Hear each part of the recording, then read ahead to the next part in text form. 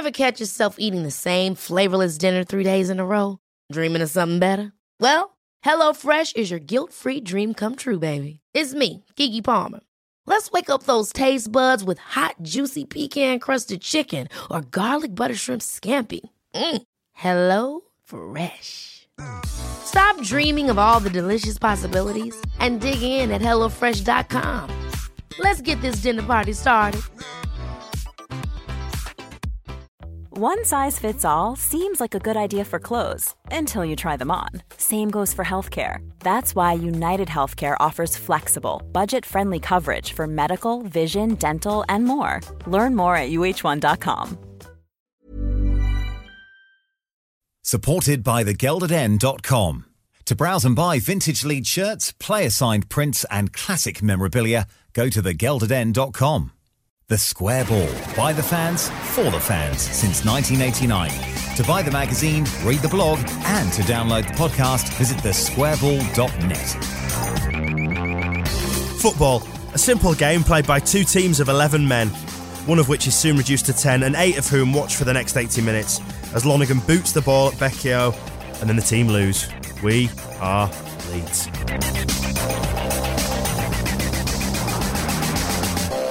Welcome to podcast 48. We're in here in the studio recording straight after the Derby game, and I'm joined by Michael. Hello. Moscow White. Hello there. And Oddie's back. Hello. What a delightful return. He's just glad to be alive, never mind the Derby result. He's on his commode. I'm always on my commode. Have you had your pills? Have you got your pills with you? What time are your next pills? Fuck off. You're not changed too much.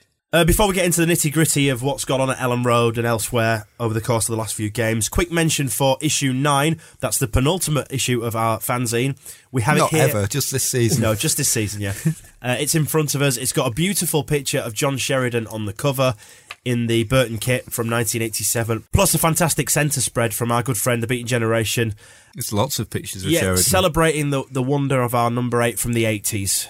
Yeah, it's the free kick celebration. There was only one. That one against, I think it was against Derby where he did the flicked it up and volleyed it in. That was the other free kick of the 80s. But the winner of free kick of the 80s was in the playoff final. And that is the last goal that Leeds has scored in a playoff final. There you go. Good triv. Good fact. It's always this year. There isn't this year, is there? Michael, anyway, new number 8, Michael Brown, might be the Wembley hero. Well, we'll get into that in a just moment. like he's been getting into everything that moves. We'll give a quick run. Stomach height. We'll give a quick with run, his studs in the air.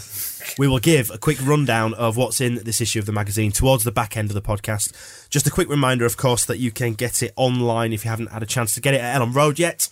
Buy it at thesquareball.net, and you can do that in paper or digital download format. It's worth pointing out as well, we'll tease them even more, that the online version has an article that's not in the paper version. Yes, if only to avoid a deeply inaccurate article going to press, we had to pull an article out of the print version. It wasn't deeply inaccurate. Well, it was inaccurate enough. A few inches. It was inaccurate enough to be utterly wrong. So we got rid of that from the print version. It was one of those genuine stop the presses moments, wasn't it? It's quite exciting. It's like being proper journalists. But yeah, if you get the online version of that, and of course, if you've got a subscription, you can see the online version. Plug. Yeah, you get the full. Pay twice picture for our product. Moving on then into White Watching, and just like I said, 3 games and 3. I said 3 wins, but it turned out to be 3 defeats. Sorry about that. Similar. Very similar. 3 wins for some people. Yeah.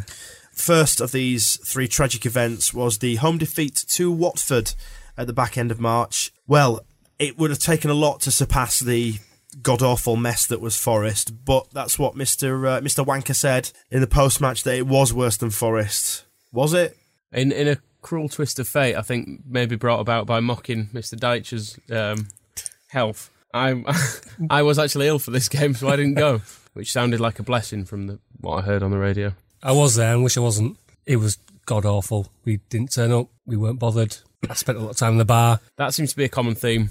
My mates who were there, I think a lot of them spent most of the second half in the bar because there was frankly no point being in the stand paying it any more attention. Don't forget, Category A game against Leicester is only a couple of weeks away. There's something cruel as well about Iwelumo scoring early. Uelumu. That's an odd pronunciation. How is it supposed to be? Uelumu. That's even odder. Uelumo. It's not a U at the end. Chris. Big Chris. Who hasn't scored for about 10 years. Yeah, Who I would like to add is a Scotsman. Can he still get in the Scottish squad ahead of Ross McCormack? Yeah, well, clearly he's a more talented forward anyway, if our defence is anything to go by. He's got his 3 goals in 18 games now. He's the dreams of stats like that.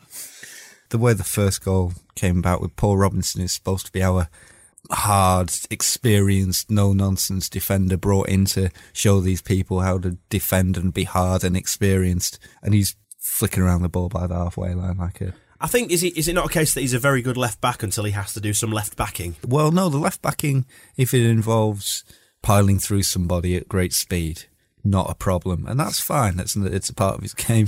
That sounded vaguely sexual, sorry. We were talking about very, very disturbing image then. Left backing, not unless that's a new euphemism that all the kids are using and hasn't reached my part of the world yet.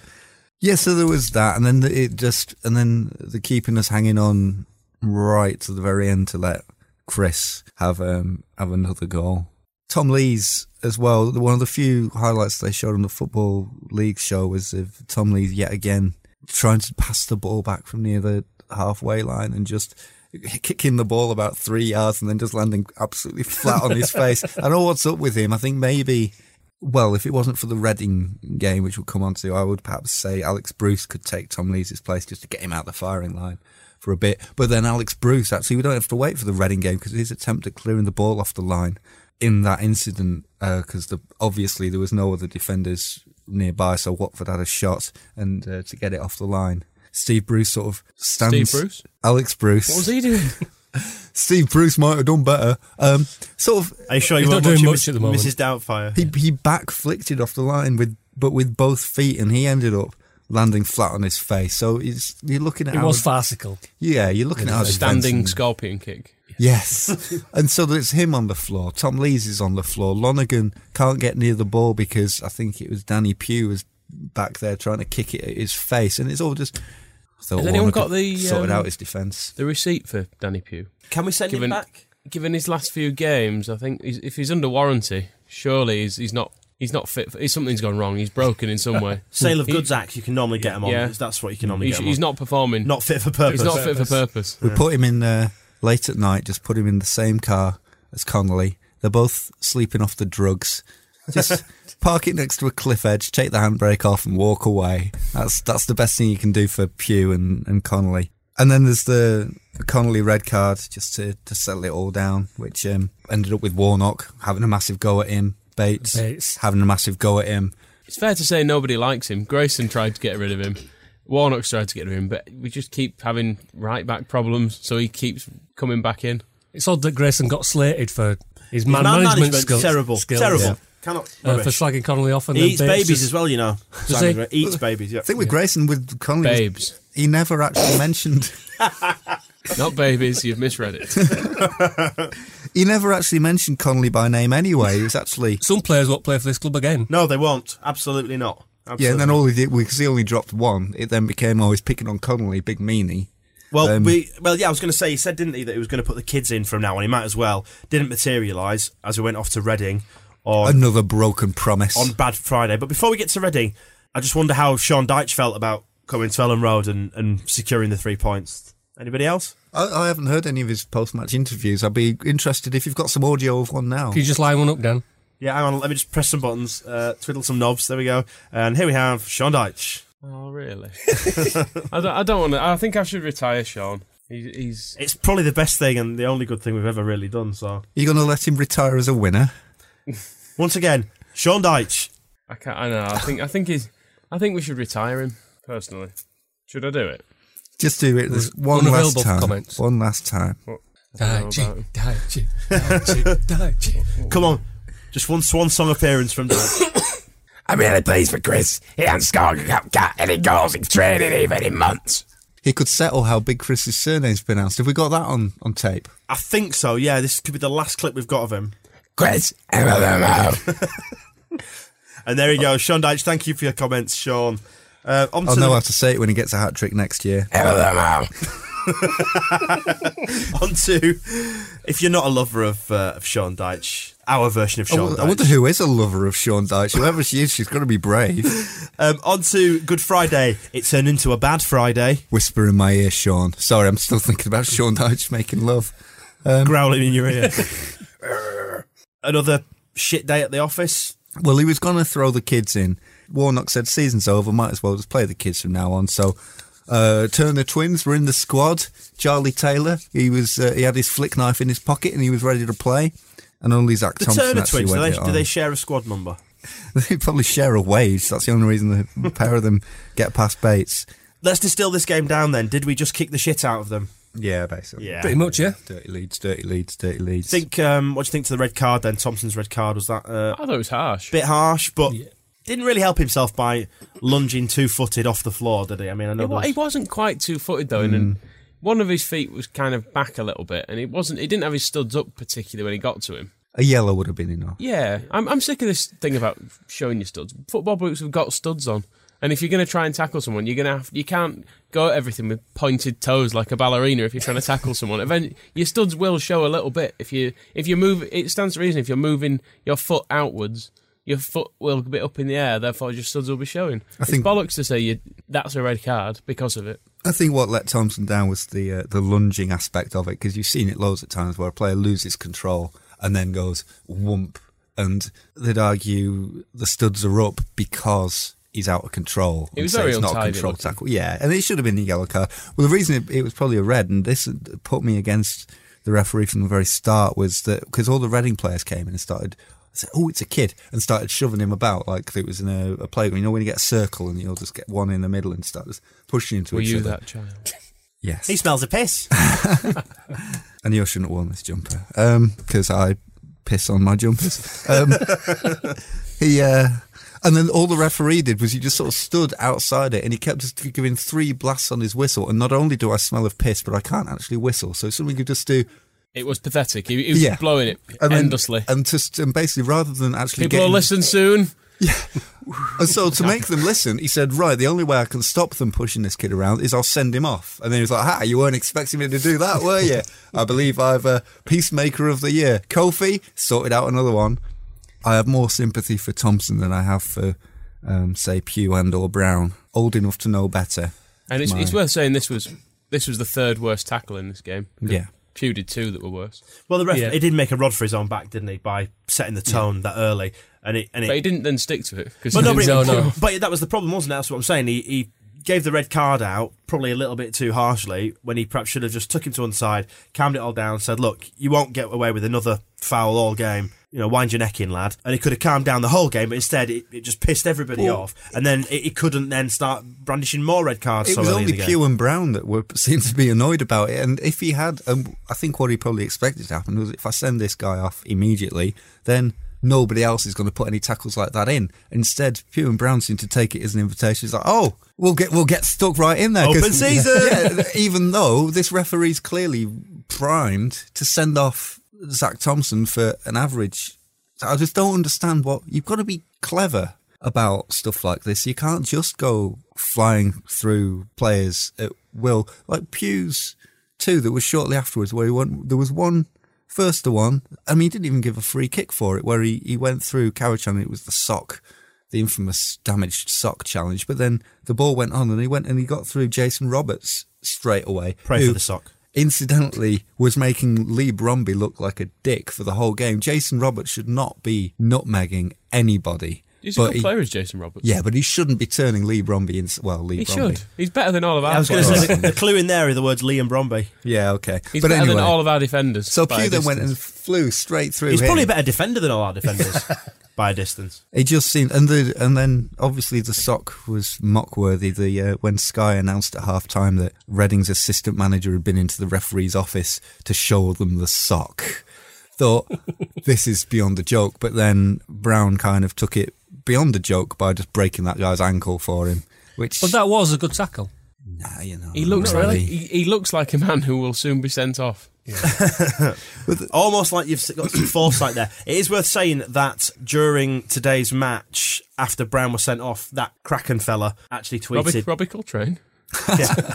He actually tweeted something along the lines of there's been a red card at Leeds, or what a surprise at who it was. A little bit stroppy. Well, he had his ankle broken.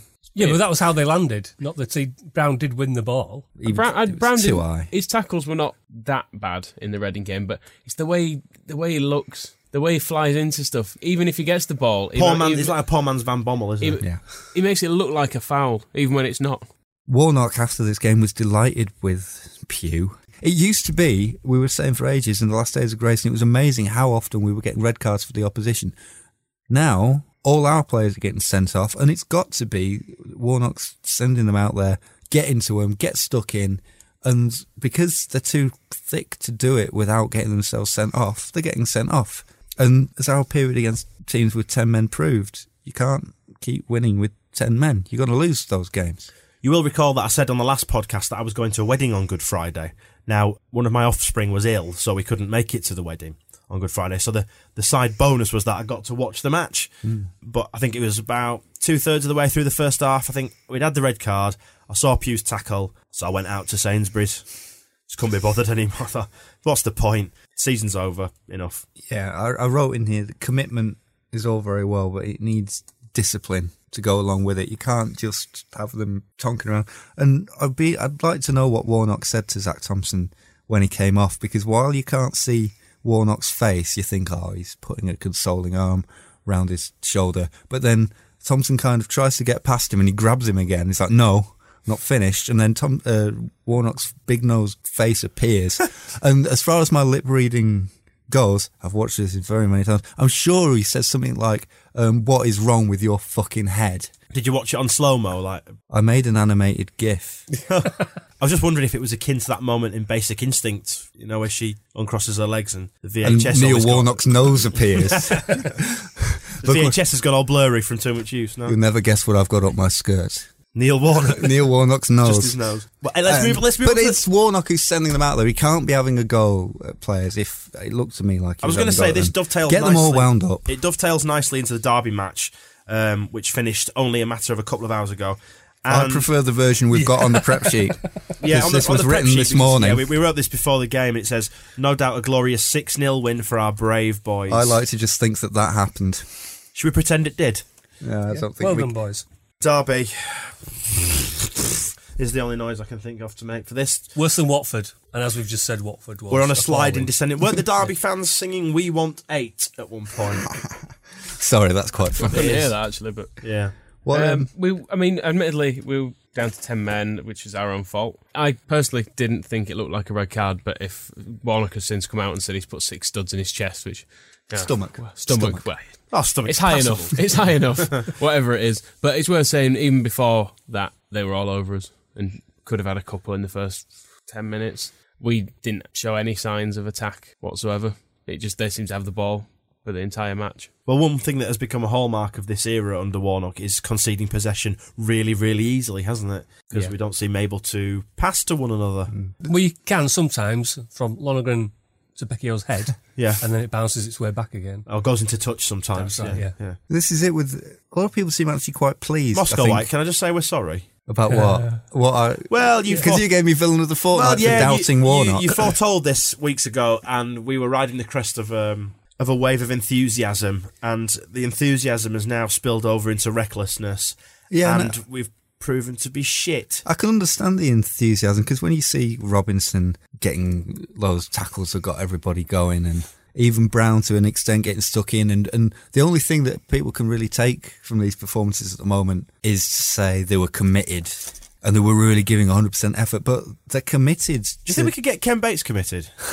They're committed to the wrong thing. I would like to see them committed to keeping the ball, committed to not getting sent off, committed to scoring a bloody goal, committed to perhaps winning a match for a change. Well, it tells a story what he said in his post-match comments about maybe a lot of the lads know that they're not going to be here next season. They only know that because he's told them. And that's a problem. He keeps... Well, that's the thing. If he's going to throw he said before, after the Watford game, may as well play the kids now. And again, there's like a wave of optimism. It's like, oh, well, Monty Gimple is going to come and rise and he'll save us all. Nunes is just small. He's not a kid.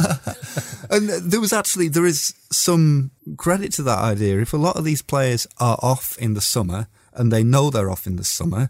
And we've got some kids who are the Turner twins, Charlie Taylor, Zach Thompson, suspended now, so he did at least give him a chance. But when he said he was going to bring the kids in and Pugh and Bromby turn up, what possible benefit did we accrue from playing Bromby ahead of Charlie Taylor? It's time. I mean, it takes a lot for me to get to the point where I say actually put the kids in, because I think it's a bit of a myth that things will improve. But I was thinking that today when I saw Robinson sort of, I think it's his last game of his current loan period. We may extend it. Not that there's any point.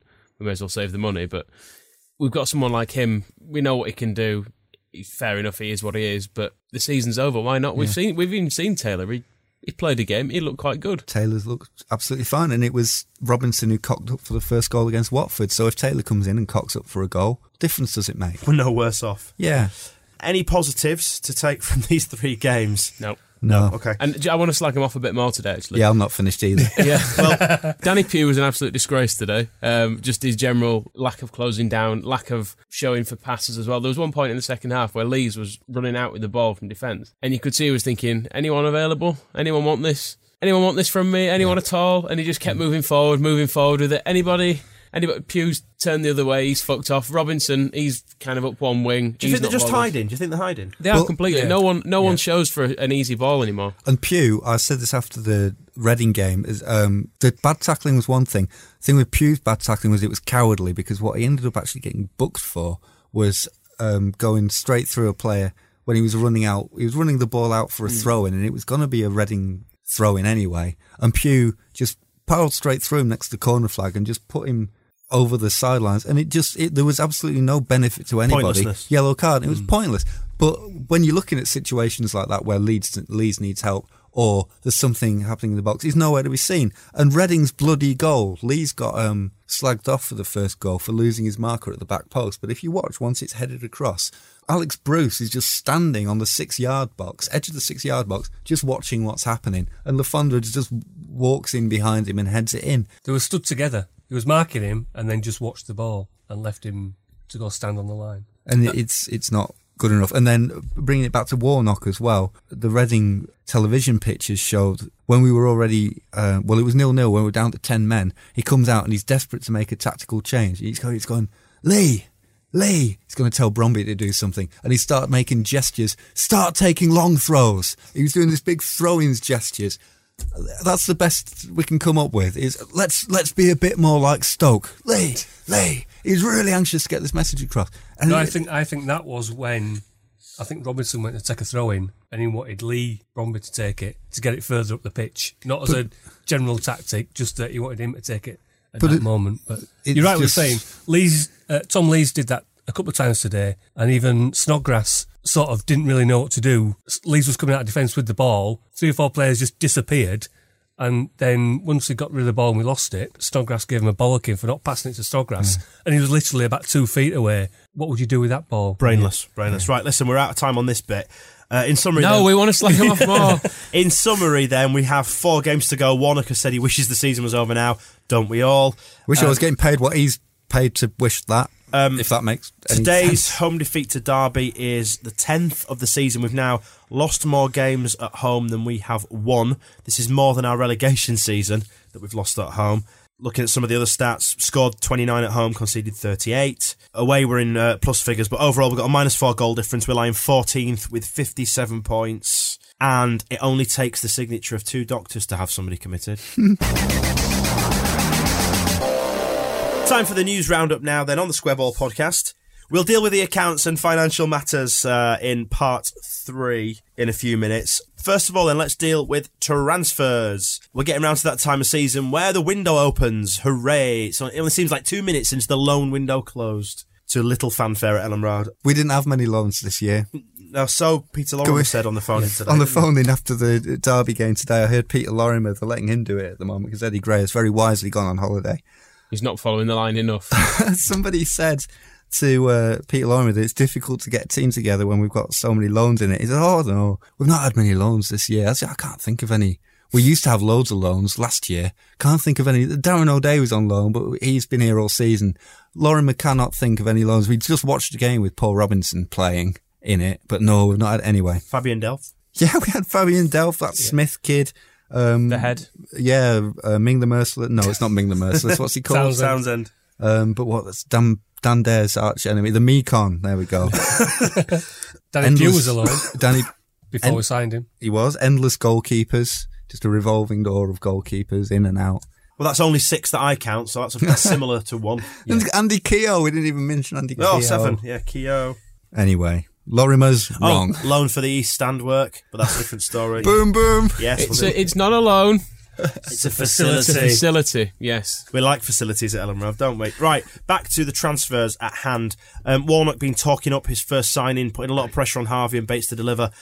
May the 1st he's been pinpointing, which is basically the Tuesday. Because, you can sign players as soon as you play your last match, is about the size of it.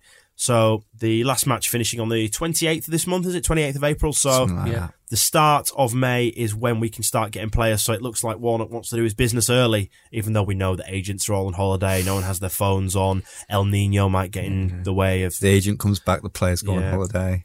Nobody wants to pay the wages in June. The squad thing, the 25-man squad. Yeah, so you need to see when those are named as well. We know he's got his eye on a player coming in early doors, believed to be Paddy Kenny, and we've heard from sources that that's almost likely to be certain to happen. Well, we've heard it's certainly him that he wants. We've heard a very good whisper that it will be him. A strong whisper. A strong whisper. But we have also heard strong whispers about our long track record of not signing players that we're strongly whispered to have clinched the deal for. I'll believe it when he's here. But Warnock has said today in his post-match interview that he wants to build from the back, doesn't he? So an ominous sign for Lonergan then, isn't it, really? He takes Paddy Kenny everywhere with him. He does. Yeah, He's his best He's bud. like a lost puppy. I mean, I'm not really sure it's necessary. Of all the signings that we really need to make, a new goalkeeper, I don't think Well, it's necessary. No, I disagree because I played in net a little bit back in the day. Oh, here we go. Dan Jennings. You've never played the game. You've never played the game. I was just going to say... Dino Moylan. It's simple. You need to talk to your defence, and having been stood back there myself, and, I'm not saying I made loads of crucial saves, but I did. Won us the University Intramural League, that's all I'm saying. Is that the special league? Only conceded 8 goals all season, and it all came from good organisation. 4-game league. Yeah, 2 games. Talking lots to the defence and organising them on a serious point. You need to be in charge of your defence and telling them where to go. So you can't say that we've got a bad back four and not in some way point the finger at Lonergan. I mean, we did it plenty at Kasper Schmeichel last season. Yeah, but Lonergan's the only one of our defence that sort of consistently plays reasonably well. Yeah, but you can still be a good keeper and do good keeper things, but not necessarily be a good talker or organiser. I'm not sure it's going to make a fat lot of difference. I mean, if we're changing the defenders anyway, I would rather we signed 4 defenders who can organise themselves than replace our perfectly acceptable. It's not my priority. I'm surprised that the first thing that Neil Warnock wants is a new goalkeeper, because I think there are other things ahead of replacing the keeper on the list. There are other positions where I'd like to see people come in for longer than possibly a year. Yeah, that's it. I mean, Lonergan's 28? Well, how can you do anything beyond 40s? Warnock's only going to be here for 12 months. So it's a separate issue. That goes back to the whole issue of us going for short-term measures now to try and...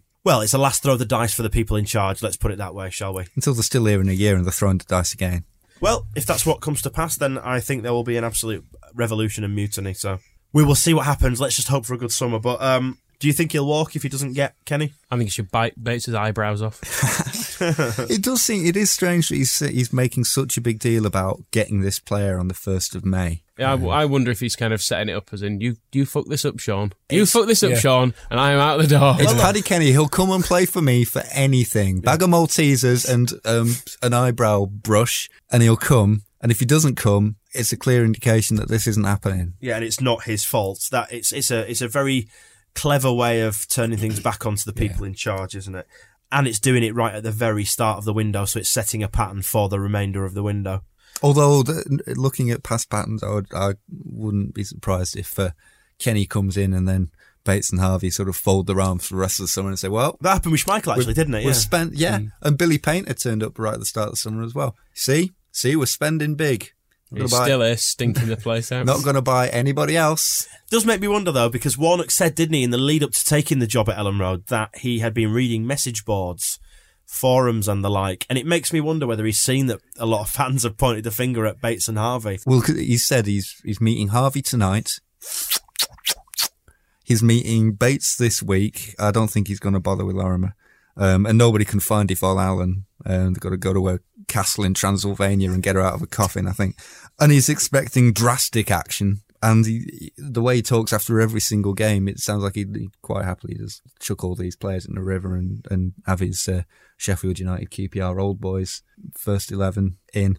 We got a list of who... Well, yes, they're sending a contract offer to A.D. White, which is expected to reach him this week. I don't know if they're sending it... Carrier pigeon. Yeah.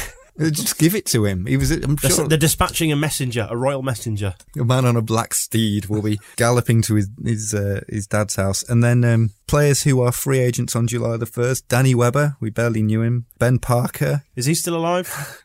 Micah Varainen, who has not done himself any favours by being constantly injured. Brownie. He's got to be a shoo-in for a new contract. Forsell, he'll go. Bruce can go with... with our blessing. I'll drive him to Italy myself. The only one of those I would have suggested might be worth keeping was Danny Webber, but having witnessed his shot today that went... He's one-on-one with a keeper that went well wide, shall we say. It was at least... Yards? It was probably... I'd say it was probably 6 or 7 yards wide, but he was well inside the box. He just looked like actually quite an easy chance, and it went so far wide. It wasn't even one of those ones that you go, ooh. Everyone just sort of went, oh, for fuck's sake. Like once you're measuring a miss in yards instead of feet and inches. Yeah. Yes. Even Painter had his head in his hands. Could your mum have scored it? I wouldn't have thought so. What about your nan? But I don't know. I probably shouldn't be touting them for the bench, but they'd give us options. Experience. Yep. Looks like we're prioritising contract offers to the following players then. Aidan White, as we mentioned. Snoddy, please let it happen. Please sign. Don't leave. We love you, Robert. Ross McCormack, like to see that. Adam Clayton. Keep. Darren O'Day. You know what I said about we need 4 defenders, so we don't need Paddy Kenny. I don't know. He may be all right. You'd hope for better, but no. It's possible that they think he means Paddy Kisnorbo. There's been a misunderstanding. They've gone, oh, it's fine. Oh, yeah, Paddy K. Yeah, you'll have Paddy him K. next year, not a problem. Yeah. Paddy K, yeah. Not a problem. Yes, just need to rebuild his knees first. As a plug for the square ball, and I always say we'll plug it at the end, but if you look at what Sven, our Norwegian correspondent, has written this week about the Norwegian invasion, some lovely pictures of them. They grabbed Kisnorbo in the street. Yeah, because they tend to time their visits for when there's a period where there's 2 home games in 4 days, don't they? So they tend to make something of, a weekend of it, shall we say. They tend to get thrown out of every pub in town. Yeah, they were here for the West Ham and Forest games. They were here for the West Ham game. Yeah. About 500 Scandinavians, which is an absolutely magnificent turnout. They were in, I think there's a Scarborough Taps just near the station in Leeds, and Paddy Kisnorbo was just out for an innocent, evening walk, strolling through the centre of Leeds. Around the red light district. Not proven. Just enjoying the ambience, soaking up the atmosphere in the beautiful city of Leodis. Wondering why Spencer's is closed. Bit noisy there around the Scarborough Taps. What's that? Oh, we're all going to be grabbing Paddy Kisnorbo and bringing him in. I don't think they got him drunk. No, but they did get some excellent pictures with him, which we've printed. There's a man who looks like he has stepped genuinely out of the Viking era in one of those photos. A fantastic beard as well. Axe just behind his back. And there's a great picture of a bloke with an eye patch. Yeah. You don't see enough eye patches these days. You don't, days. do you? No, it's a fashion that's died out that I'd like to see come back. I suspect he's had his eye back poked out at some point. Poor man. Not sure it's a fashion statement. Either way, it's good enough for pirates. It's good enough for me. I wear one with copying DVDs. Hey, but as revealed exclusively by us, we broke this. It's not often you get an exclusive, is it? Twice in 1 week, actually. Yeah, isn't it? The academy manager, Chris Sully, has left the club. But he's brilliant, I remember being told. Yeah. He arrived after a protracted search with much fanfare. Protracted search is a euphemism for a lot of fanning around, isn't it? It went on for months, didn't it, the recruitment process, and they finally brought him in.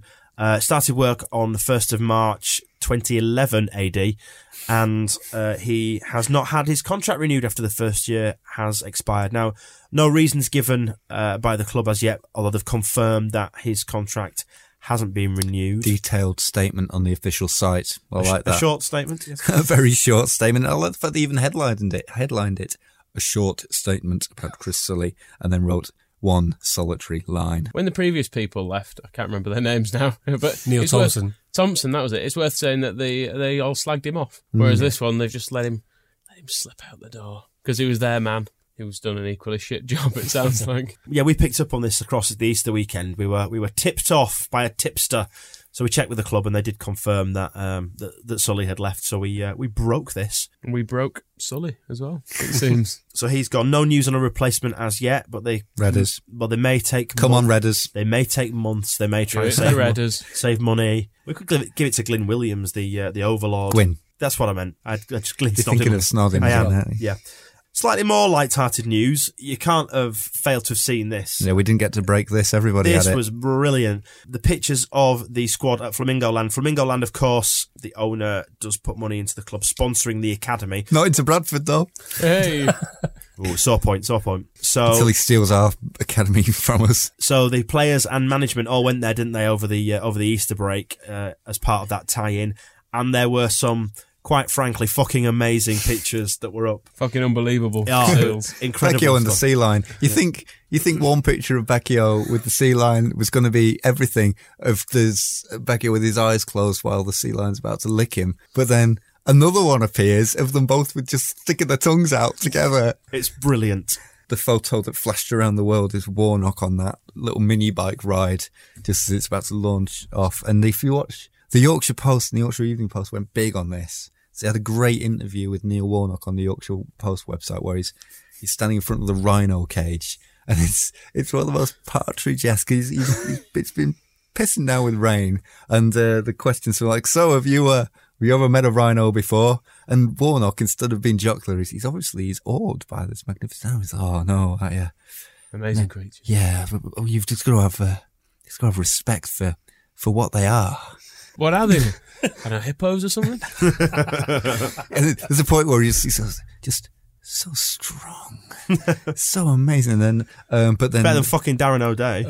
Well, he's like in the defence. He does actually. He goes there. He says, "Well, we'll be looking to sign a few rhinos for next season." And there was an open goal of a pun there for the Leeds Rhinos. Well, no, they asked him about that as well. The interviewer says, "Have you? Of course, Leeds has rhinos already, Neil." And he kind of goes, "Yeah, I've not had much chance to see the Leeds Rhinos yet." And then he paused and kind of went, "I've got enough troubles of my own."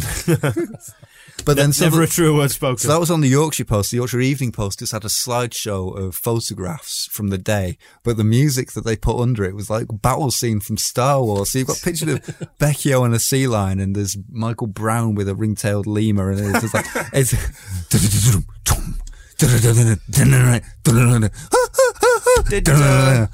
Did Billy Painter find the donkeys? I think he missed the bus. He didn't get there. It's worth mentioning as well. Sorry, Billy. No. Ben Fry's gurning face on the long flume, which was then. That's not euphemism either. This picture was then captioned by several people, and the one that said, "I'm not here to see the animals." In fact, the only thing that's missing from Didn't need a caption. Just look it up. The only thing that's missing from Ben Fry in that picture is actually an eye patch. And the other one I saw was one that's Ben Fry gets the bitches wet. Superb stuff, absolutely brilliant. And you got greatest fans in the world. Do you know what though? Ben Fry earns a living from Leeds fans. Yeah, exactly. Ben Fry's nothing to do with us. He's just there for pure mockery. Fantastic stuff. On to more serious stuff. There was a big sale of memorabilia to fund the Don Revie statue. Some really good stuff went up for sale. I should have known about this. I fancy bidding on those Alan Clark. Alan Clark sock tags. They must be worth a pretty penny. Well, apparently they haven't revealed how much it all went for yet, but they have raised a lot of money because it's 80 grand they need for the statue of Don Revie, and it's remembering entirely funded by the fans, this statue. I was slagging this off today saying it's very disappointing that the club are willing to borrow £5 million to spend on carpets, crockery and general corporate facilities, but they can't find 80 grand out in its black heart to honour our greatest ever manager. I prefer it this way. I'm glad there's it's heartening that people will do it, but you sort of think, why? Why are we doing this? Why we put there's surely enough money in the club? Well, what would have happened? What would have happened if the club had funded it? They'd have got some tin pot sculptor to do it who'd put it together out of balsa wood or chalk or something. It had disintegrated in the rain outside the ground. Bates had gone on the attack, slating the sculptor, big fallout that ends up in court with an out-of-court settlement with the sculptor taking some money. That's what would have happened. Now Eirik Bakker's selling the shirt off his back instead. But there is some cooperation between the clubs. There's going to be. They're happy to have it. Well, they're putting if someone wants to in, donate me an £80,000 sculpture, I will have it in my garden. Yeah. So yeah, get in touch. Unveiled. I think it's the 3rd of May. Is it? It's whatever the anniversary is of the 1972 Cup final at 11 a.m. You can go along and see it being unveiled, or just go and see it. 40 long years ago.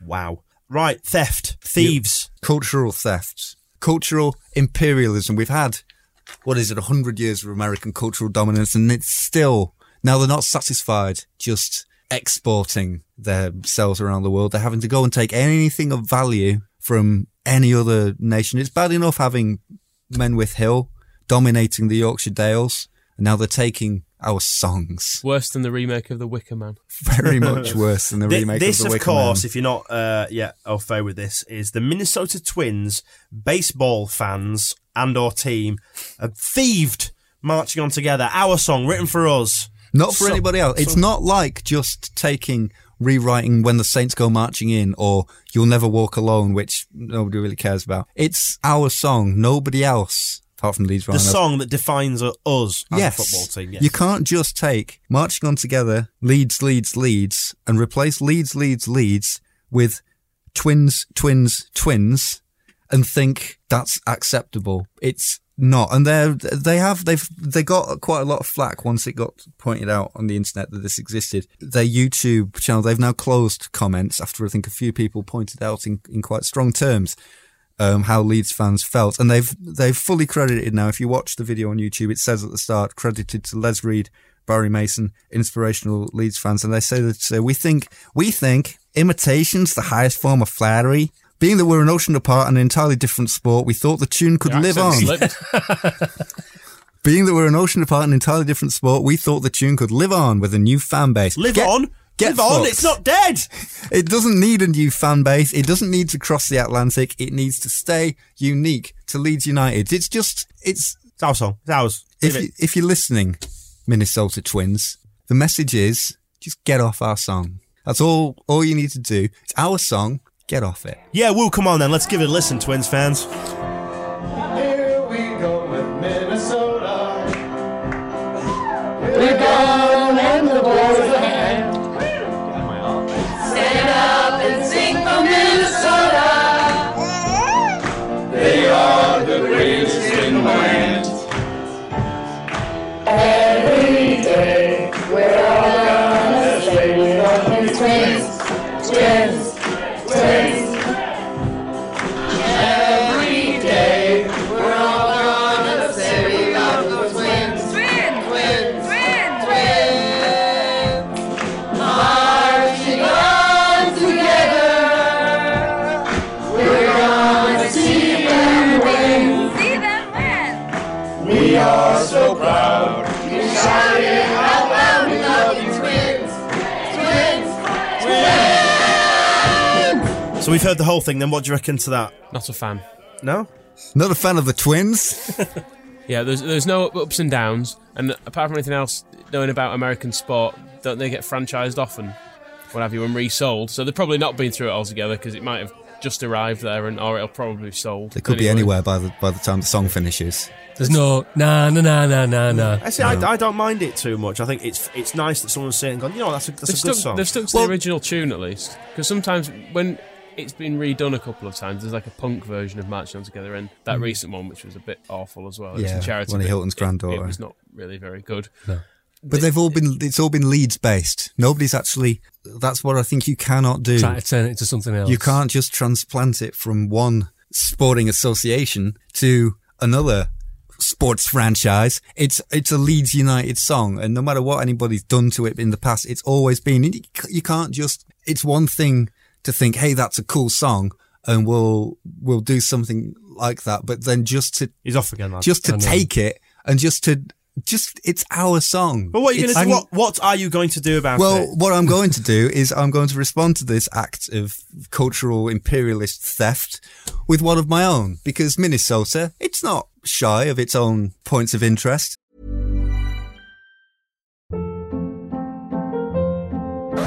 Hold up. What was that? Boring. No flavor. That was as bad as those leftovers you ate all week. Keke Palmer here, and it's time to say hello to something fresh and guilt-free. Hello Fresh. Jazz up dinner with pecan-crusted chicken or garlic butter shrimp scampi. Now that's music to my mouth. Hello Fresh. Let's get this dinner party started. Discover all the delicious possibilities at hellofresh.com. Quality sleep is essential. That's why the Sleep Number Smart Bed is designed for your ever-evolving sleep needs. Need a bed that's firmer or softer on either side? Helps you sleep at a comfortable temperature? Sleep Number Smart Beds let you individualize your comfort, so you sleep better together. J.D. Power ranks Sleep Number number 1 in customer satisfaction with mattresses purchased in-store. And now, save 50% on the Sleep Number Limited Edition Smart Bed for a limited time. For J.D. Power 2023 award information, visit jdpower.com/awards. Only at a Sleep Number store or sleepnumber.com. Life is full of awesome what-ifs, and some not so much, like unexpected medical costs. That's why United Healthcare provides Health Protector Guard fixed indemnity insurance plans to supplement your primary plan and help manage out-of-pocket costs. Learn more at uh1.com. I knew this without looking up. F. Scott Fitzgerald, one of the greatest genius writers of the 20th century, now from Leeds. That's what's happening, Minnesota, is if you're going to take our song, we're going to take your best writer, F. Scott Fitzgerald, author of The Great Gatsby. It's all about a lot of the yearning for the Midwest Yorkshire. I'll be honest, I wouldn't mind Winona Ryder. Can I have Winona Ryder? No, I bagged Winona. She's from Minnesota. She's from Leeds now. Yeah. Yes, Winona Ryder of Leeds. She will be when we finish with her. You got any Leeds in your love, hey? She can go shoplifting around Harvey Nicks anytime she wants. Convicted, so we can say that. We could say it anyway. Shelby, what do you fancy from Minnesota? I'm going to take Prince, and I'm going to put him. I'm not going to put him in Leeds though. I'm going to put him somewhere he really won't fit in. I'm going to send him out to kind of Featherstone or somewhere like that. Somewhere he'll stand up like a sore thumb. There's a lot of music to pick from, actually. Does anybody want Bob Dylan? Yeah, I'll take Dylan. You can have Bob Dylan. I'm going to have The Replacements and Husker Du. I was going to go for Husker Du as well. So. All right, you have Husker Du. I'll have the Mats. Our younger listeners, who the hell is Husker Du? They were an 80s indie rock band, very much as the Replacements, commonly known as the Mats, were an early 80s indie rock band from Leeds. This is a great one as well, MacGyver. Yeah, MacGyver, the famous... Fictional.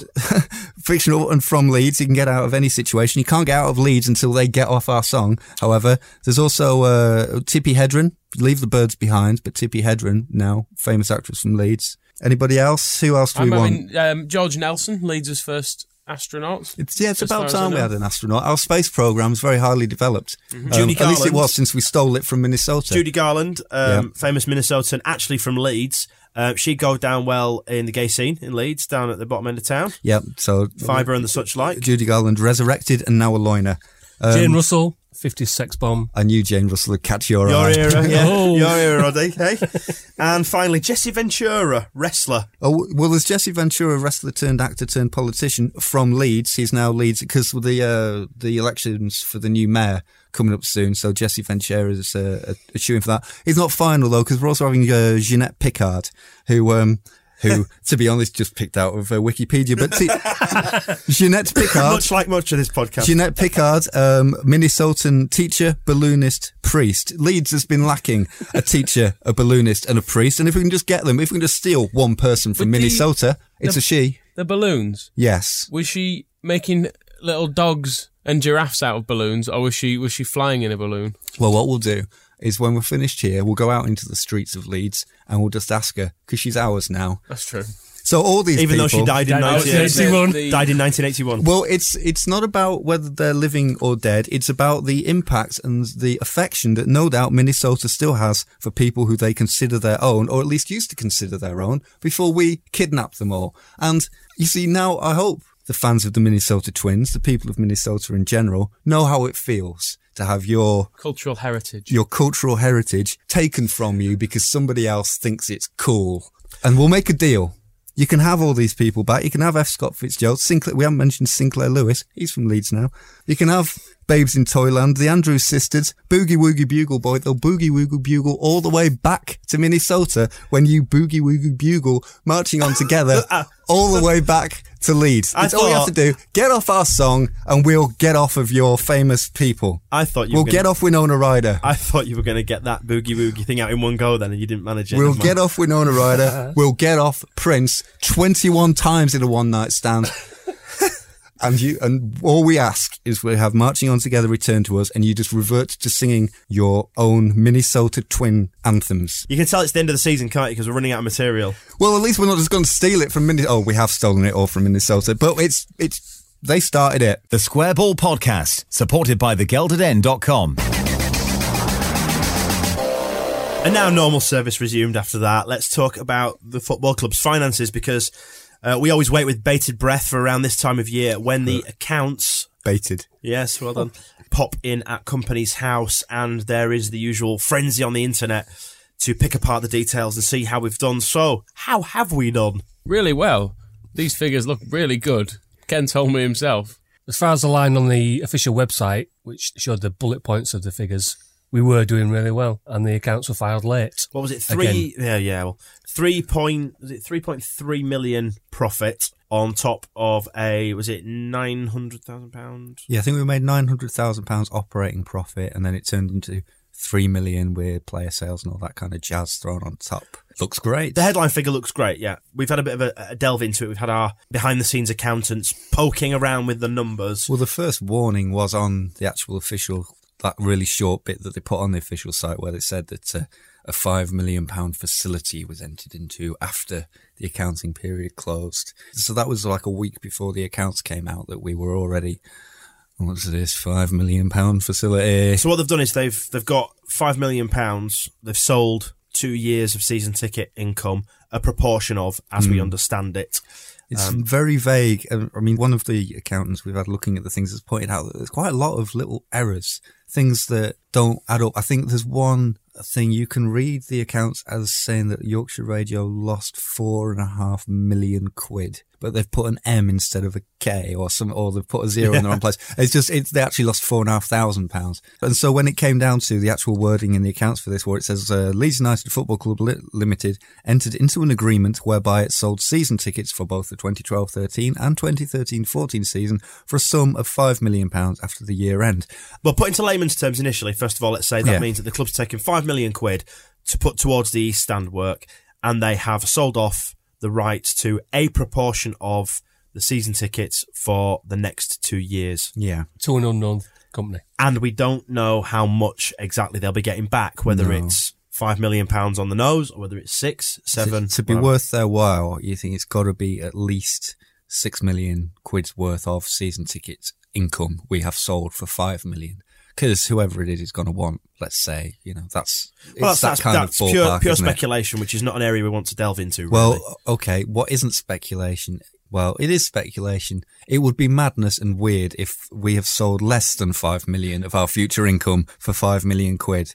Essentially, we've given a sum of our income away. And it is worth pointing out that Peter Ridsdale, the spectre that lurks forever in the corner, according to Mr. Bates, one of his finest actors we know, was on a much grander scale, of course, mortgaging off future season ticket sales. But this is spent on bricks and mortar, and that never, ever, ever loses money. I mean, look at Chelsea. When he left them, they had pots of money in every hotel room. As Harvey he invested in that gold mine that is Chelsea Village. I think is it what sticks in the craw with this, that it's our money again that's being used for this. It's a very unusual way of raising money.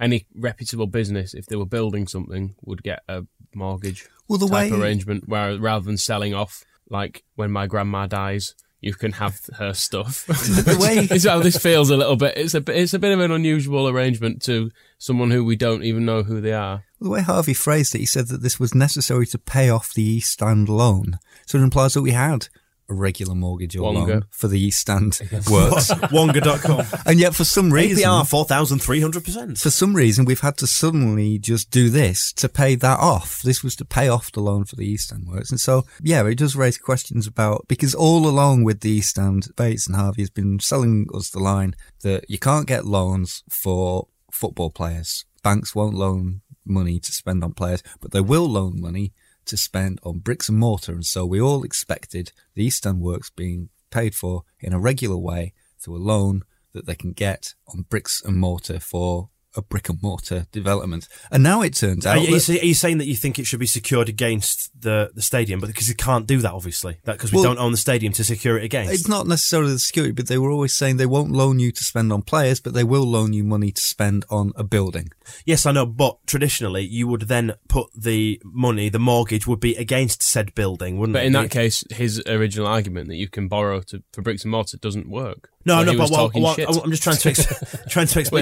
Which is the likely explanation for this. I'm trying to say, for clarity's sake, that under normal circumstances, you would mortgage the thing you are building in the same way that when he built Chelsea Village, he had all these assets to offset against the money that they borrowed. In our case, we don't own Ellen Road, so we can't. If we defaulted on the payment, they had nothing to take back. Yeah, well, then how come Ken Bates has been telling us for the last 2-3 years that this was all...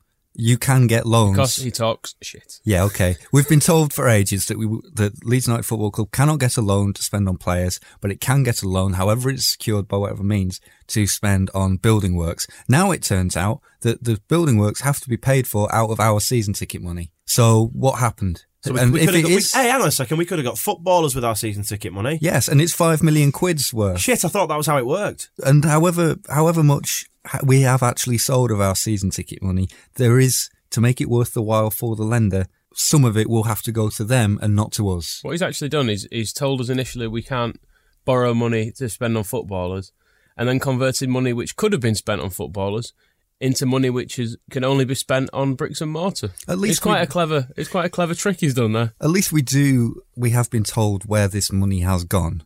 Harvey has said that this was necessary to pay off the East Stand loan, and then it was on the headline statement on the official site that said we entered into a facility to part fund the East Stand development work. So everything they're saying about this 5 million quid is for the East Stand. And considering that getting any hint of how much that thing was costing out the club over the last few years has been tortuous. They just clammed up and wouldn't say, well, we're now getting an indication it's 5 million quid and it's our money. Whereas... the 5 million is part of it. So the 7 million headline figure we've touted around and we've seen seems to be about true. I mean, it's been on Cadix website, they say 7 million, so we could take that as the commonly accepted figure, I think. Something to highlight, it's not in these accounts, but it's something we discovered, documents at Company's House. Something else we broke. These 32 preference shares, break this down into lay terms for us then. Okay, since we left admin in 2007, Leeds United has had, its share capital has been £500,000. It's been on every set of accounts. Share capital, £500,000. That essentially means there are £500,000 £1 shares in existence in Leeds United. A nominal value of £1. That's whatever it's shown. Suddenly, it jumped in December 2011. It became £500,032. So 32 shares were issued. Each share cost £100,000. So that's £3.2 million coming in. And they are preference shares, which means that they are redeemable, sellable, for a guaranteed amount. They are each worth £125,000. So they were each bought for £100,000 and they have a guaranteed worth of £125,000 each. And so the preference share obviously means they are redeemable over and above the ordinary shares. Well, yeah, there's three ways they can be redeemed. Is if the club is sold, if there's a change of ownership, then instantly that money is redeemable. If the club goes bust, if the club goes into administration or liquidation, then again, it's triggered that 4 million quid goes to the owners of the 32 preference shares before the owners of the other 500,000 shares get anything. They come after creditors, but before ordinary shareholders in the pecking order. The third way that this money can be paid back is if the major shareholder, which through Leeds City Holdings, Football Sports Fund and Outro is Ken Bates. So if Ken Bates decides that he wants to give the £4 million to the owners of the preference shares in return for having them back, then that's the third trigger. So it's either sale, admin, or when Ken Bates says whoever has paid £3.2 million, they're anonymous, undisclosed, will get £4 million.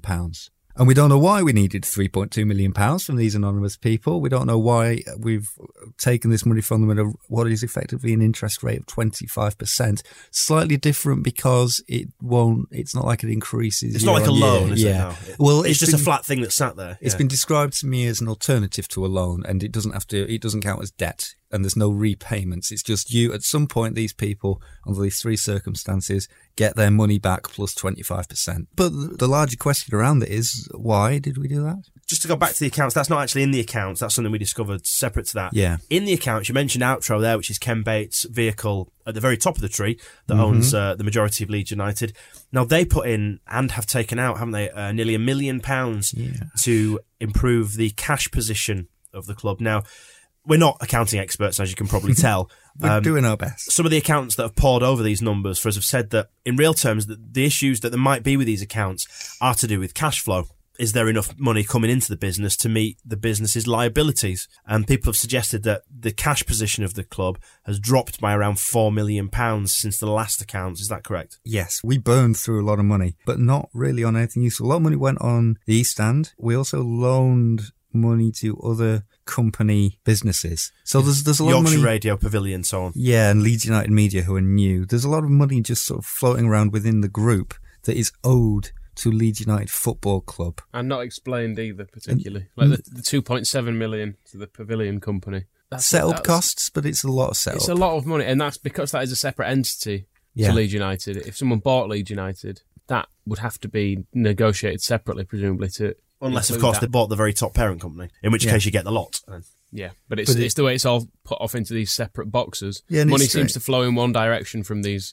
And as a result companies. of it being put into those separate boxes, so because, for example, where's the figure gone, 2.7 million went to the Pavilion, at some point, Outro had to loan Leeds United Football Club nearly £1 million to keep us in cash. Yeah, that's what I was saying about Ken Bates putting in £1 million and taking it back out again. But the reason that became necessary is because money's gone to the Pavilion, which out of the football club. So it's hard to understand why we're moving all this money around. In terms of the money that has flowed out of the football club, it would appear now from these accounts and the ones that have preceded it that a total of £4.3 million has gone out of the football club and into the ancillary businesses such as Yorkshire Radio, the Pavilion, the media company. Isn't this meant to be the other way around? Aren't these things meant to be ultimately funding our football team? Generate money. Whereas so far, income streams. It seems very much that the football club is funding all of these other things. Pavilion made a loss. Yeah, there's a profitable football club at the heart of it, which then funds some mediocre side businesses. That's about the size of it, and it's hard to square that with our position on wages, where we were about 35%. Scratching Shed did this better than we did. They did a great chart of all the football clubs' turnover to wages ratios, and we spent like half in the amount that anybody else did in terms of percentage. It's like Norwich were one of the cheaper ones at 60% of turnover, and then there's a massive gap down to us at 35% of turnover, which is obviously it's very prudent in light of UEFA's regulations, but it doesn't turn out that prudent when you think, so 30% of our turnover has gone on wages, but then another huge whack percentage of our turnover has gone to the Pavilion or to the East Stand or just floating around between Leeds United Media and Yorkshire Radio, and it starts to look a lot less sensible when we could just cut off the Pavilion, never mind having a Pavilion and having to loan it 2.7 million, put that money into Collins Cauldron. Collins Cauldron, yes. That's the new version of, say, Simon's Pot 2.0, isn't it? Yeah, can't take credit for that. I can't remember who came up with Collins Cauldron, but I like it a lot. Someone on our forum. Yeah, it could, if we concentrated on the core business, there's a lot of money not going on our core football business, and it's hard to see what benefit we're getting from it. It is hard to marry that up. I mean, I know we've done this subject to death, but very prudent on the surface. But a really good analogy that I saw was from Rick Doniek, who's former chairman of Leeds United Supporters Trust, much maligned as well, but he made a really, really good analogy, which I liked. And it was along the lines of, what's the point of having a ship if you're just going to leave it in the harbour? You know, a ship isn't built to stay in the harbour. It needs to go and sail and do things. And the primary purpose of a football club is to be as best as it can in its field. It's not to make profit. All right, you want a profitable football club, but that's not the raison d'etre for a football club. It's to be a good football club. And we're not really doing either. So a lot of the things that people are saying to us that they're reading in the accounts is that cash flow seems to be a problem. We seem to be coming out with a profit, but the club isn't necessarily operating quite as... liquidly? Yeah, with quite as much liquidity as you'd like. But is that because we're spending money on shit? It's like we're run by two separate people. There's one person constantly scrimping, and then there's someone else spending money. It's like Bates has got two sides to him where he on one side he's desperate to make a profit and we'll claw back on this and we'll put the price up here a little bit so we've got a bit more money. And then he wakes up another day and just thinks, yeah, let's just spunk it all on pavilions and cladding. It all looks shit as well. That's the really soul-destroying thing. It all looks crap. Doesn't even have a Leeds badge on it. And those little hedges out the front, those little pot plants around the entrance. It's not great. Plus that it's all done through a web of loads of different companies that are offshoots of one, owned by someone else. They're all owned offshore. This it. Once upon a time, we could have just got the Leeds United accounts. We could look at the profit and loss and say, yep, everything's doing fine. Peter's doing a great job. Now we get like 7 PDFs that we all have to crawl. Well, actually, no, we email them to accountants and say, please tell us what this means. I think it's this the transparency. Yeah. There's nothing there to... But does that not boil back down to the lack of trust? Because it could be that these accounts are all absolutely fine. The business is in great shape, but quite frankly, people just don't trust the people behind it and never will. Is that fair? Head, I think, is that fair? If the sale of the season ticket revenue, the season ticket loan for the East Stand hadn't been such a surprise, if we'd known that was coming, if there was any reasonable explanation for why we've had this 3.2 million share issue, why that's just suddenly turned up, if it could be explained why we ran out of money in the year and Bates / Outro had to loan us some and take it back again, that'd be out. But all we ever get is once a year is we get these accounts. Snapshot, if you like. New things happen and it's basically you hold it up and just go, huh? And that's why Leeds United Supporters Trust have asked, I can't remember this, 1 million questions now. It's about 10 questions that they've asked in light of these accounts, because you look at them and there are 10 questions emerge. It's not like you can just look at the bottom line and say, yes, we're doing fine, or no, we're doing terribly. You go through and point by point, people are making notes in the margin and just going, what's this? What's this? What's that?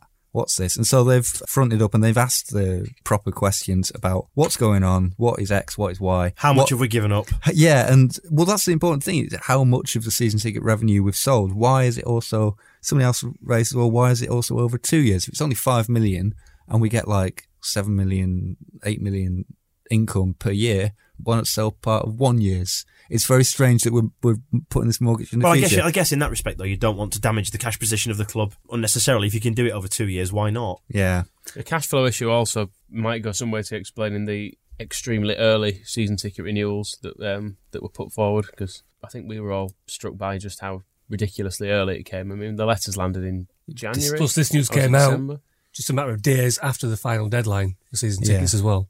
That's it. It looks like, when you look at the fact that we had the early renewals and then we've got a club that's having to take out what are effectively loans. It has no external debt, as Ken Bates constantly likes to remind us, but is effectively having to get money from places to pay for things that it can't pay for itself through normal means. It does make you wonder. They're not loans, though. They're not loans. Tie ourselves in knots to call them not loans. But that's the thing I think that's annoying, isn't it? Because we're constantly told what a well-run business it is, yet they're having to borrow these things and put us into debt in order to fund the shit that they want to do. Yeah, and we're constantly told as well that we're not going to spend a load of money Ridsdale style and get ourselves into that trouble and spend again. Money we don't have. And that's the crucially important thing, is we're not going to spend money we don't have on footballers, because that will end up in ruin. But we're going to spend money we don't have on the East Stand and money we don't have on whatever the preference shares were for, and money we don't have to the pavilion, and then Bates and on Yorkshire, it's worth mentioning Yorkshire Radio again as well, because they still have no employees, even though they only make a small loss. Their accounts still haven't turned up either. They're still missing in all of this. There's this disparity between what we're told and then what the accounts show. It's easier if people just look on LUFCtrust.org, because the questions they've got up there sum up the issues raised by the accounts quite neatly, and then you can read them, get an idea of what the concerns are. Not, there may be very valid explanations for all this, but they are good questions to ask, and then you can sit back and you can wait in vain to hear anything from the club, even approximates an answer. On to the final part of the podcast, and we'll do the bit now that we spoke only moments ago about doing away with for next season, because it's absolutely pointless and we hate it. This is the preview section.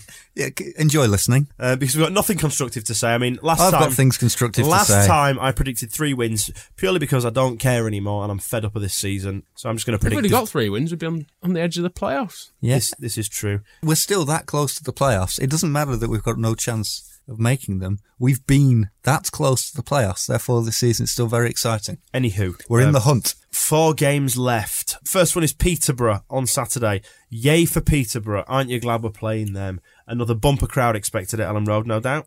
I think nobody's going to go By with this. bumper, do you mean under 20,000? Yeah.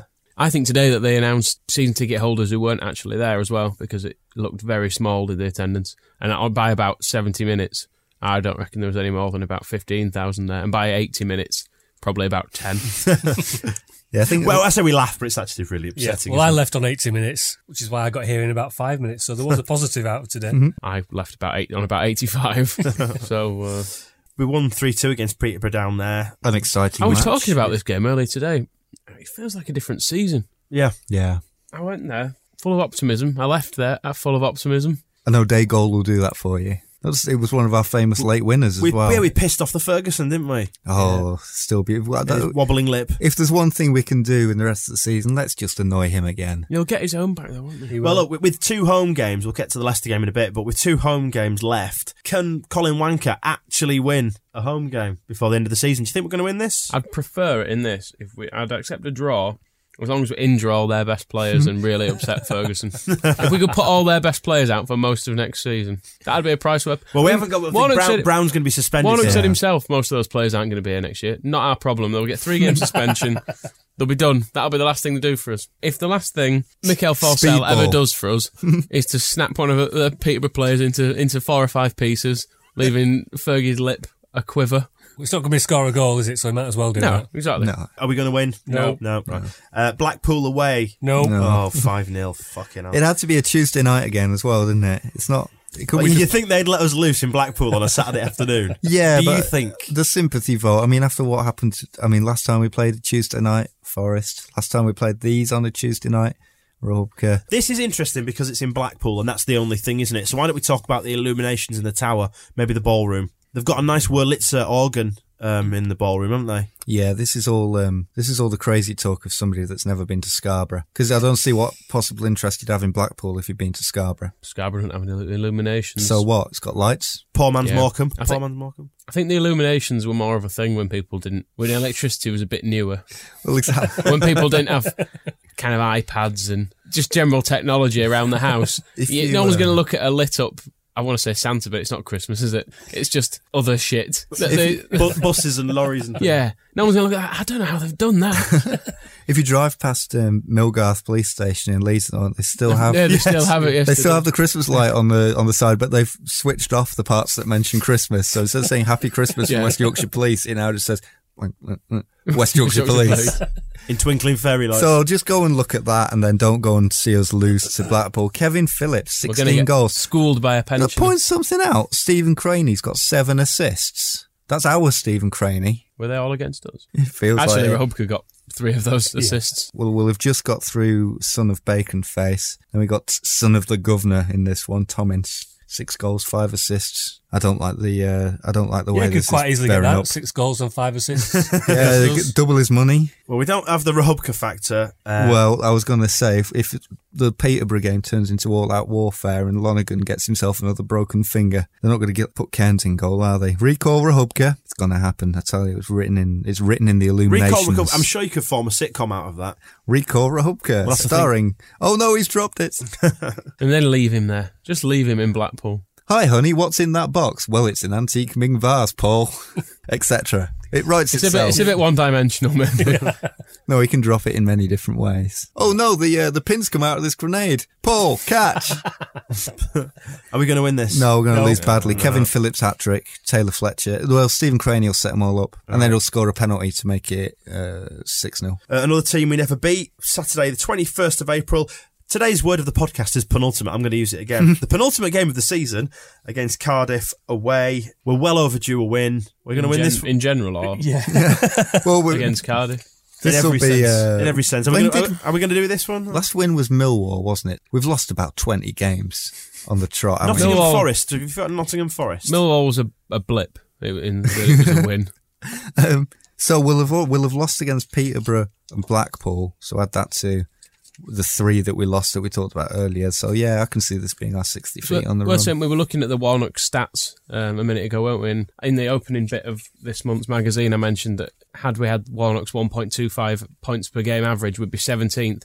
We've redone it after the Reading and Derby games, and we'd actually be 23rd, a level on points with -10 Portsmouth. Yeah, because what is he averaging? 0.8 game, 0.8 points a game. Points per game, under 1 point per game. It's a whole new era. It's relegation form. Grayson couldn't have got that out of these players. I think even Redders was better than that. We want Redders back. Bring Redders back. He was cheap. He didn't come out saying we needed to change the whole team. He loved those boys. And those boys loved him. So Cardiff, it's going to be dull, I know that. They've got crazy things like people that are quite good, score goals. Nah, they've only got one player. Kenny Miller's overrated. Liam Lawrence, actually, was, when I was looking at the stats for this, Liam Lawrence, 8 games he's played for them, 9 assists. What's going on there? I mean, I know what's going on there. He's playing really well. Yeah, he's a good footballer. That's about what's going on. So who's going to be marking him? Anybody? Who's left? Danny Pugh? Yeah, stick Danny Pugh on him. Danny Pugh will try and break him, get sent off. In fact, what we're not doing is Peterborough. Who's going to get sent off? That's what we should be asking. Of course, we said we were going to do that, didn't we? Yeah, red cards, yeah. Peterborough, do we reckon? I think O'Day, he'll be back in. O'Day's you won. Actually, I'm going to go Robinson for a foul on George Boyd. Yeah, okay. Well, if we continue his loan... If we do, he might have gone. Or would it be his replacement? He can still probably do it. Just charge it. I think, but are we certain it's going to be a foul on George Boyd, whoever does it? He seems the most likely. He's got kind of skinny-looking legs. Right, okay, so somebody for a foul on George Boyd, either Robinson or O'Day. Right, Blackpool, who's going to get sent off? I think Lonergan. Yeah, we're overdue a keeper sending off, aren't we? Yeah, Lonergan off. Yeah, because we'll think, jeepers keepers, we don't have Robka. Can't be as bad as last time. It'll be Phillips. And Phillips rounds the keeper. Yeah, brings him down. Yeah, and no keeper on the bench. That's a favourite tactic of ours. Yeah. We'll have Bromby. So, by a quirk of fate... Bromby will be injured, so he won't be on the bench. Well, no, the quirk of fate will be that Robka would have been there. Yeah, to save us. Obviously, we don't have a keeper on the bench, so we've been saved from Robka, but we're subjected to Billy Painter diving around. I think he said Paul Connolly is his third choice keeper. Is that right? So he'll get back in the team again, having been dropped. We're trying to get rid of him. He keeps coming back. So that's Lonergan off for a foul on Kevin Phillips against Blackpool. Who's going to get sent off against Cardiff? That's a midfielder. That's a midfield battle, I think. It's going to be somebody Will Brown be back by then? No. He won't, no. Clayton will completely lose his shit at some point because he'll get fed up. He was rumoured. Was it the Watford game where somebody said that as a ball... Yes, it was. The ball was passed out of play and he was heard going towards the West Stand to get the ball for a throw-in going, for fuck's sake, this is fucking shit. So I think Clayton will get sent off for fighting with... Gradle doesn't play for us anymore. Which one of our players is Clayton going to punch? Of his own men? Yeah. Somebody that's going to pass it to him. Danny Pugh. Definitely Danny Pugh. Clayton punches Pugh and Clayton gets sent off and Pugh I guess has to keep playing. Broken nose. Why don't we just send 10 players out anyway and just say the suspensions? Because we'll be down to 9. I saw a brilliant tweet, by the way, on that sort of note that somebody today said, can't we just forfeit the rest of our games and save the fans some money? Yeah. It'd be a decent thing to do. Give something back to the fans. Yeah. And then the Leicester game, traditionally, last day of the season is Gradle's day to get sent off. There's going to be bloody hell on this game because you're going to have Beckford, who's going to be bearing down on the cop, too fast for everyone. This might be O'Day's turn, actually. Yeah. Or Lees. Tom Lees has never... Yeah, he's ended up on his arse quite a bit. I think it's going to be Lees sending off. Lees sending off, foul on Beckford, and then Beckford, I think what will happen, Tom Lees will foul Beckford. Beckford will try to keep going, because he won't be brought down, because he'll stumble. Yeah. He'll keep going, thinking, no, I don't want Leesy to get sent off. And then he'll deliberately miss at the cop end because he's all heart. And then because he hasn't scored, the referee, having played advantage and seen no advantage crew, pull it back. Even though he carried on running for 100 yards. Yeah, he'll pull it back and he'll give a penalty, which one of his horrible teammates, who's the guy who used to play for Portsmouth, got the England cap. Nugent will score the penalty, and Beckford will just stand at the side weeping. Hell of a prediction. Lee's sending off, foul on Beckford, all the other stuff I just said. We'll make a note, we'll come back, we'll check. This is what's happening. If that happens, I'll give you the money myself. Beckford coming back. And Casper. Inevitably going to score. Casper inevitably going to have game of his blooming life. Casper captained them the other day. I don't know if it was the same way that Robbie Rogers captained us against Reading. Somebody reckoned that Robbie Rogers hasn't touched the ball yet. I'm sure he maybe touched it.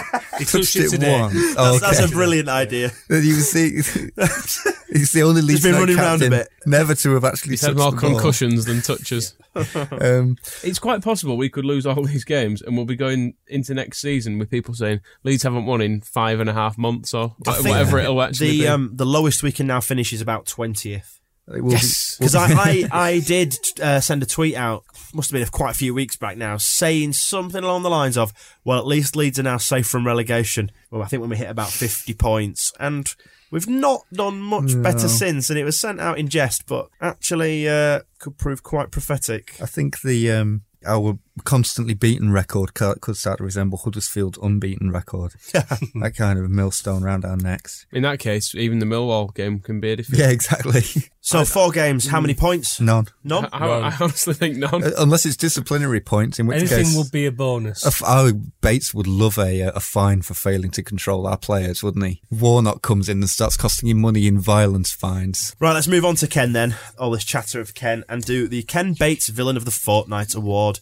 An award that goes to somebody every fortnight who has contributed to our perpetual, it's not even an ongoing misery, it's a perpetual misery now, that goes on forever until the end of time, but in the last fortnight. So who do we like to nominate this time? Ken, what's he in for? The accounts. The accounts being ridiculous looking. Yeah, just general. A web. If we're not making it easy enough for fools like us to understand. Yeah, that's fine. Ken, who else do you want to put in there? Sean Harvey. What for this time? Sean Harvey, for what he said in response to Leeds United Trust being banned, he told the Football Supporters Federation that players play, managers manage, and supporters support. The implication being that we should all just shut up. We'll have to, this podcast will have to just a moment of silence. And he's an administrator, and he administrates. He's a postman. Teams. I've seen him deliver a letter. Do you know what? I did some back of the fag packet calculations on the way over here, and he gets what, £176,000 a year, doesn't he? His salary, Sean Harvey. Yes. That means that if we get Roughly. 23,000 people through every home game, 23 games, that's a ballpark 500,000 people, isn't it? Roughly that. There's a calculator here. Work this out. Okay, what am I You've doing? been writing Shell Oil and boobs on it now. Boobless, I'll have you know. So 23,000 Yeah. times 23 23 equals 529,000. right. So Sean Harvey earns 176,000. So divide that up. Divide what up? Divide by 176,000. 176,000 is 3. So 3, right? So Sean Harvey's salary goes into that number 3 times, which means that approximately 30 pence out of every single ticket that gets sold for Ellen Road goes into Sean Harvey's salary. There you go. Played on Countdown does it much better than me, actually. And Carol Vorderman's not as pretty as I am. No, the other one. Or whoever The they've younger got one. Rachel now. Riley, Man United She's fan. a scummer, don't Yeah. she? Yeah. She is as pretty as me, but I'm would not a know, Scum wouldn't you? fan. So yeah, so 30 So you pence. rate yourself higher than Vorderman Yeah. on the ranking. Yeah. Not that I've given it a lot of thought, but clearly I've given it some. So there you go. We've got Ken Bates and Sean Harvey nominated. Who else? We may as well get Colin Wanker in there Yep. just because of everything, having to watch his 0.8 team. points a game. Yeah, you can't argue. 0.8. If you listen to the last hour, 0.8 passes connected per game. Not that we've turned against him yet. We're just saying. He's been fucking rubbish, Dan. Out. No, but he has to live and die by his record, doesn't he? So He's dying on his ass. 0.8 Very points per slow game. death. At the end of these, it's going to be about 0.3 points per game by the end of the season. Don't make me do more maths. Hold on. And Hang on. do all No, this. come on, Rachel. Who else then? Any other nominees? Minnesota Twins. The Minnesota Twins for robbing our son. I'm happy now. I've got Prince. You'll have to I've give got him Winona that. Ryder. We're sharing Winona Ryder. We're not. That could get messy. Prince is a woman, right? Yeah, you're right. Yeah. All She'll right. be whatever you want her to be. Don't mention a squiggle, though. Any other further nominations? I think that's about it, isn't it? I don't know. Let's wrap it up then with that. The football. The Football League for changing rules so we can't kick people indiscriminately. Yeah, exactly. Modern football. All for, referees, modern football and referees. Platini and Blatter, put it under their names. for making On that ref from Michael today, Brain. he was Brain? absolutely garbage. It was awful. We got the ref we deserved.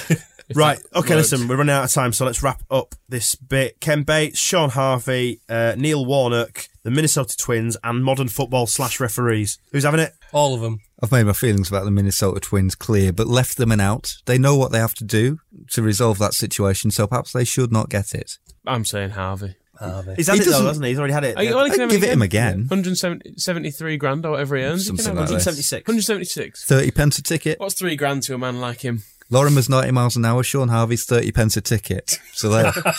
So we can have this award. Does he want that, yeah? Yeah, give it give it Harvey. to him. I get a feeling this feature might not last into next season either. Sean Harvey, well done. There is I no hope Sean award. Harvey doesn't last till next season. There's no award. As Chief Executive of Leeds United, I hope he lives a happy and fulfilling life with his wife and children. There's no award, Sean. It's not on its way to you. Let's move on to the final bit. Thank you for some chocolates, which we've devoured. Yes, again, the lovely Sarah Morris. Oh, these were the ones we mentioned last time. Yes, which That you didn't bring. I didn't bring because I was poorly. Rest assured that I'd not eaten them and I was sick because I'd eaten them all. Yeah. I have brought them in. And we've also got a lovely cake from Daz Aviard. Is this left over from his 60th birthday celebrations? Yes. That he sent to us. It's very nice. Good luck with Very the retirement, Daz. It claimed it served 6. Pa! That's about it, I think, isn't it? Apart from, we have to say, buy the magazine. We stuck issue 9 of 10 out on sale today for the Derby match. Thank you to everyone who bought one. Yes, big thank you to you if you dug deep. Tis a fine issue. Gave I us you will say. 150. Yes, Yeah. there's lots of stuff in there about 1986-87. A fine season where we lost in a playoff final and a cup semi-final. Yeah, we've got Andy P on turning the other cheek to Millwall, which Yep. is excellent advice. Amatai Winehouse has written a very good little miniature play about it's Sue from Howard's Restaurant. It's hard to describe, but definitely very much worth reading. And we've got the second part of John Howe's retelling of the Ridsdale years. Oh, and I wrote something about us losing 7-0 and 7-2 and 6-3 and all that kind of stuff, which has got the number when you flick through. It catches the eye when you see the match report actually from for the Forest game. the Forest game. You look twice at the headline. You think 7-3? Leeds United If you flick 3, through backwards from there, there's a Forest. picture of Svend, then there's 2-0, 0-1, 3-7. Other 1-1. article that I do like in there is from Adam Jubb, which is The Rise of the Metrosexual, which is Yeah. a fine article. Yes. It's very, and a fine picture Man of... bags, pastel shades, all that sort of thing. Who's that picture of again? It's Oliver Kahn wearing yeah. a pink t-shirt and carrying Pink- a man bag. A pink Abercrombie and Fitch t-shirt. Yeah, if you need to look on Twitter and see if you can find Adam Clayton's Christmas present, complete set of Louis Vuitton luggage. Classy, Pots. classy. Right, if you want to buy that magazine, you can get that at Ellen Road. It'll be on sale against Peterborough. We'll get the 10th and final issue out for the bumper crowd that's going to be there for the Category A match. Give those lads a good send off. Yep. Yeah. Against Leicester for the final Their game lap of the of honour. season. We'll be back after the Leicester game for our end of season roundup. And that just about concludes everything, I think, doesn't it, for this podcast? I personally can't wait for the end of season roundup because there's not been enough happiness in my life. It'll be absolutely furious out on this final one. So yeah, issue 9 out now on sale. You can get that at thesquareball.net and at Ellen Road. Issue 10 out for the final game of the season. And we are done. So farewell from me. Bye from Michael. Goodbye. Moscow White. Goodbye. And Oddie. Goodbye. We'll be back after the end of the season. Well, it's going to be the end of the season because Season's ended. It's already finished. I'm not quite sure we're going to make those playoffs, but you never know. Keep on dreaming. Believe. Do it for Redders. We'll speak to you again after the Leicester match. Until then, have a great time down at Ellen Road and on your travels. We'll see you soon. Bye-bye. The Square Ball Podcast, supported by thegeldeden.com. 3, 2, 1, record. Are you ready to capture the magic? You ready for this? Yeah, I guess. Here I go. All right, here we go. So here we go. Here we go. We're doing it. No, you're doing it with Mom. Twins Anthem, take 1. I'm scared. Two smiles on. Here we go with Minnesota. We're gone and the boys are hand. Stand up and sing for Minnesota. They are the greatest in the land. Every day we're all gonna say we're all twins, twins, twins.